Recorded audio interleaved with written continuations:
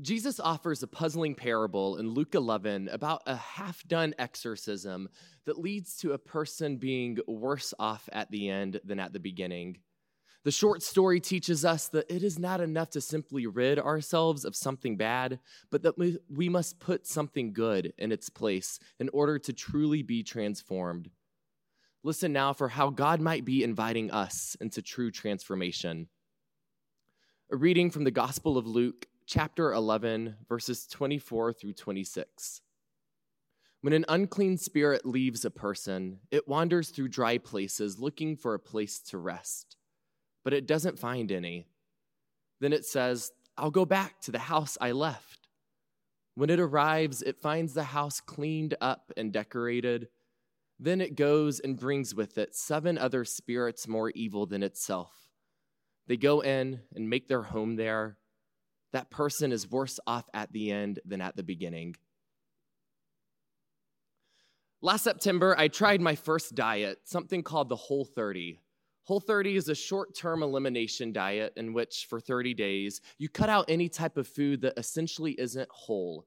No processed foods, no sugar, no alcohol, grains, legumes, soy, dairy. It's pretty much just 30 days of meat, fruits, veggies, nuts, and eggs. Lots and lots of eggs. The idea behind the Whole30 is not to count calories, lose weight, or really attain any specific physical goal. Its purpose is to reestablish and reset your relationship with food. For 1 month, you eat 3 whole meals each day, only snack when you really need the energy, and the entire time you know all of the ingredients and everything you eat. Afterwards, you don't just go back to however you were eating before. Instead, you slowly reintroduce elements one by one. You may first try some cheese with a meal, and then give it a couple days to see how your body reacts. A few days later, you may make some whole grain toast, and then take another few days to reintroduce something else. By taking time on the other side to truly reintegrate, the Whole30 can transform how you eat long term. Many people end up finding out that certain types of food, maybe gluten or soy, upset their body and seek to eliminate it long term after Whole30. Others simply notice more mindfulness of how and what they eat, which was the goal of my attempt. It didn't happen. September 30th became October 1st, and Halloween candy started to appear on shelves with abundance. And this was pre-vaccine. I was stressed out from the pandemic and its solitude, and that candy became good company. By Halloween itself, the only mindfulness I had of how and what I was eating was my attention to the dwindling candy bowl on my entryway shelf. It's safe to say that I was worse off at the end than at the beginning. I thought about the stomach aches I had from all of that candy and my state after doing Whole30 when I first read our verses from Luke 11 in preparation for preaching today. This passage is a puzzling piece of Jesus' teaching, an obscure verse that many don't pay attention to, but one I heard in some sermon some years ago that's left an impression ever since. Immediately before this passage, Jesus cast out a demon, empowering a mute man to speak. Luke says that some witnesses tested him, not trusting the power Jesus was using, but he insists that he is working by God's power. Otherwise, how would he be able to drive out such evil spirits? Jesus declares that every kingdom divided against itself becomes a desert, and that whoever is not with me is against me, before offering this illustration of an unclean spirit with 7 sinister friends. It's an intense illustration, but one Jesus uses to affirm that his power and work were not empty activity. One scholar notes about this moment that what is present in Jesus is not simply the absence of evil, but a positive power for good, symbolized in the reign or kingdom of God.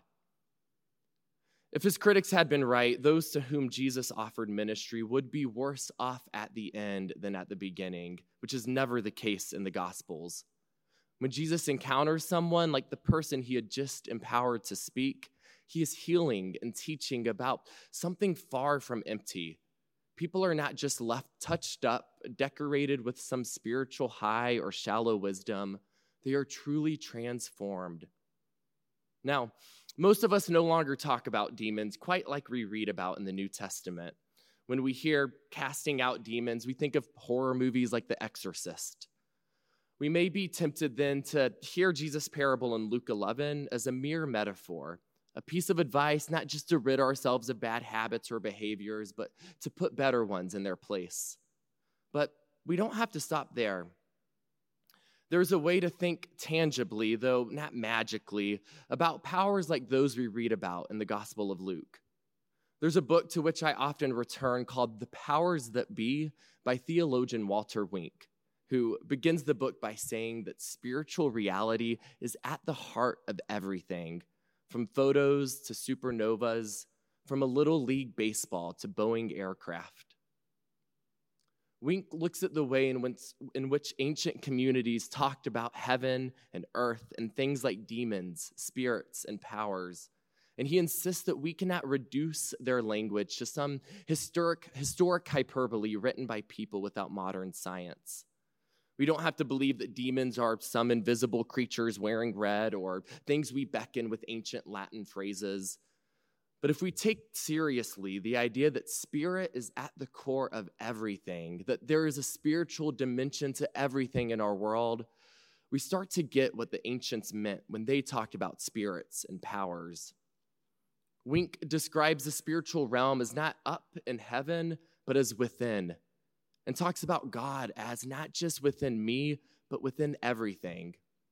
And this is how many contemporary theologians often talk about God, not as a singular being who dwells outside and above us, hidden in the clouds and removed from our world, though powering over it, but rather as the spirit from which everything was created and by which everything is sustained. Later in Luke, Jesus himself says that the kingdom of heaven is neither here nor there, but within. We can think of the world as saturated with spirit. There is more than meets the eye. It may not always or ever feel supernatural, but we each have had moments in which we notice that there was something going on, or in which powers and systems were at work in a situation in a way that couldn't be reduced to a simple material reality. Sometimes such moments are ones that spark movements. In many ways, we are still reeling from the murder of George Floyd last summer and the ways in which so many places realized the powers and systems at work in our world through things like systemic racism and other forms of injustice. Organizers and educators often talk about how in a world in which pervasive racism has been so perpetuated, we must be anti-racist, not just not racist. Because racism is more than bigotry or personal actions, it's something baked into the social systems of our world. We can and should think in concrete and natural ways about systemic evils, but those moments in which they manifest are not reducible to simple explanation. There is power within them that's truly evil, and they require real, not empty, power to overcome. Such powers, to Walter Wink, are the powers that be, the powers that are very much present in our own world, and the same powers reflected in the stories of demons and evil spirits in the New Testament. The things that Jesus taught about and their potential for transformation are more than just empty metaphors. And if we miss that, we risk not some magic type of evil possessing us with its 7 best friends when we least expect it. We risk succumbing to more real and more subtle powers at play in a world around us that work against God's hopes for harmony, peace, justice, and love. This was all floating around my mind as I was preparing for our recent church trip to Colorado for our annual community camp. I was excited for a simple agenda: breakfast and dinner together, a Vesper service each night, and chances to celebrate our church community through hiking and other excursions. Plus, it was exciting to go on a long trip away with a large group of people. It had been too long. As I considered our theme for Vespers, I wanted to create a space to do more than just celebrate our trip, as if the multitude of things we had experienced since the last trip of its sort were not still weighing on and in us. The past 18 months have been a wild ride. We each have experienced challenges and tragedies like we could not have expected. And I wanted to provide us a chance each day, surrounded by the beautiful transcendence of the Rocky Mountains, to notice and name everything, from the joy of a summer that for many of us has been splendid to the grief we were still holding and processing. Each night, we reflected on and shared about our joy, our grief, our hope, our fear, knowing that as we name and make space to notice the spectrum of things we carry, God's own Spirit within us creates space for more wholeness and flourishing. Our meditations and conversations were healing. It was important not to simply pretend that the past was behind us without consequence, touching ourselves up with fresh memories and happy moments, but to actually take stock of the ways in which we had been transformed by everything we'd experienced. On the way home from community camp, April and I listened to a podcast that warned against the dangers of pretending away the past and demonstrated the transformative potential of naming what actually has happened. This American Life did an episode about the Dakota War of 1862, which took place in Minnesota over the span of about 6 weeks and resulted with hundreds of people dead, both Dakota and white settlers. The war ended when U.S. forces executed 38 Dakota men, making it the largest mass execution in American history. Now, this war obviously has a complicated history that This American Life does an excellent job of telling, but it's a history that has often not been told. Many Native Minnesotans had never heard of the executions. They had even heard of the war. And for a long time, the only story that was told was that the Dakota people on the settled land needed to be put in their place.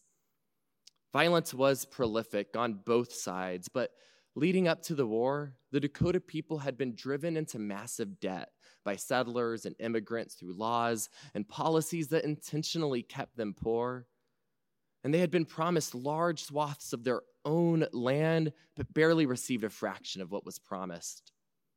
Remarkably, there were still many, a majority, who were doing their best to assimilate and work with the settlers, even after how poorly their people had been treated on what was their own land to begin with. In recent years, though, the full story has received increasing attention, and at the 150th anniversary of the Dakota War, the Minnesota governor expressed that he was appalled by this history. And he named how the United States broke its promises using deception and brutal force to take Dakota land. The Dakotan historian Gwen Westerman said that these words gave her overwhelming relief. Sometimes when teaching about this war and other moments in U.S. history, she gets accusatory questions like, well, what do you want? What more? Do you want reparations? She responds with, what we want is acknowledgement that this happened. To her, the governor's words were not the end of reconciliation, but an important and transformative turning point. In refusing to just touch up and clean up the past, this honest acknowledgement broke open new potentials for the future. Our scripture today immediately came to mind a couple of months ago at a staff retreat when Carla asked us to think about a scripture, hymn, or image that summed up how we felt about the pandemic. This lesson of Jesus felt and feels pertinent. I remember feeling like the initial shutdowns in 2020 were an exorcism of sorts. So many people have said that staying at home cast out so much from their lives. Busy schedules and burdensome habits. And in many ways, this pandemic has and still is forcing us to reassess our values and priorities. Now, the lockdown and months since have not been easy. On top of disease and death, we were reeling from sudden change and so much unknown, and we experienced or witnessed economic and social devastation. One journalist said that COVID-19 didn't lay America low. It simply revealed what had long been forsaken. And this forsakenness was highlighted by the protests and reforms sparked last summer. So much had been suddenly cast out and away, And inside what was left was an illumination, a glimpse of what the world might look like. When we as a collective people turned our attention to the pandemic and confronted the broken systems in our world, we demonstrated a capacity I had not seen before. I still wonder, what else might we be capable of doing? One of my favorite philosophers talks about how utopia can be this thing that's lodged into fleeting and fractured moments. It's not a permanent place that lives far off in the future, but something we feel in moments that shine with potential and possibility. These are moments by which we can be transformed, moments which he says call us to think about our lives and times differently, to look beyond a narrow version of the here and now. Utopia is about an insistence on something else, something better, something dawning. This, to me, is the same kind of utopia that Jesus talked about when he talked about the kingdom of God. One that isn't removed from us in some distant future, but something within us, even in the mess of our lives and world. I think we got a glimpse, a feeling of this kingdom in those moments last spring. As so much was cast out, we glimpsed our capacity for creating a different world, one that's better for all people. But a momentary glimpse during a temporary removal of things is not enough to transform us. I worry that we will be too tempted to turn away from such transformation and just clean house instead, getting rid of what feels bad and putting up some new decoration in its place. We cannot just create a new normal that's the old one just a bit touched up. We must make changes that are inhospitable to the unclean spirits and powers that want to go in and make their home in our lives. We're in the middle of a moment that's testing us. All summer, I've sensed those demons that were cast out last year, knocking on the doors of our world, trying their best this time with reinforcement to wreak havoc in their old home. Demons of burdensome busyness, unjust indifference, and systems that serve only a few while others struggle to survive and flourish. And we're in the middle of a moment that's testing us as a church too. Next week, we relaunch our 3 Sunday services and begin to rebuild a new normal for our weekly congregational life. And we do this in the midst of the excitement of our centennial, which invites us to both celebrate and take an honest look at our past in order to make the most of what's ahead. As we embark on building our future together next week and beyond, will we be truly transformed by everything we've learned and shared? Or will we just touch ourselves up with the clean surface and fresh decoration?